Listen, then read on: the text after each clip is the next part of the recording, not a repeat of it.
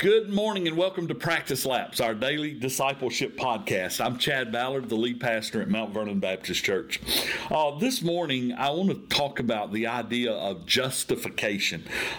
In Romans 8, verse 30, the scripture says, "And those whom he predestined, he also called, and these whom he called, he also justified, and these whom he justified, he also glorified."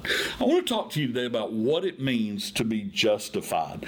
Frankly, in a simple sentence, it means to be declared righteous. Justification is not just being good, although being good, and by being good, I mean following the Word of God for our life, being obedient to God's will and His Word. Being good does give God glory.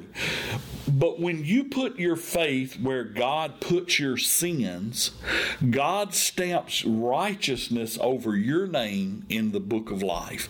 He makes it so that you have been made righteous, not because of your actions, but because of the sacrifice of Jesus, His Son, on your behalf.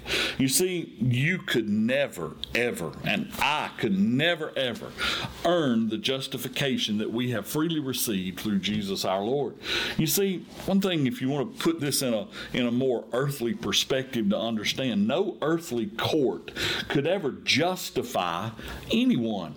But what God does is take a guilty person and not only give that guilty person a pardon, but makes that guilty person just as if he had never sinned.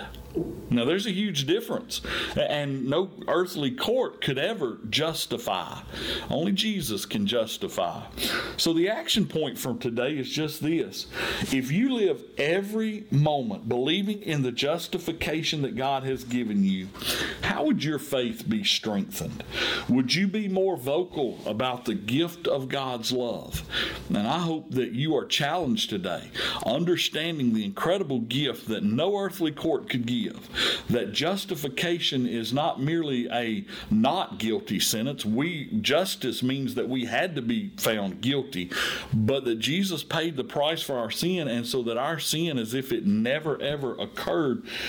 Don't you think we ought to be vocal about what Jesus has done for each one of us? I hope that challenges you to go out and to share your faith and to live it out in front of others. And that's today's practice lap. I hope it helps you to run the race well.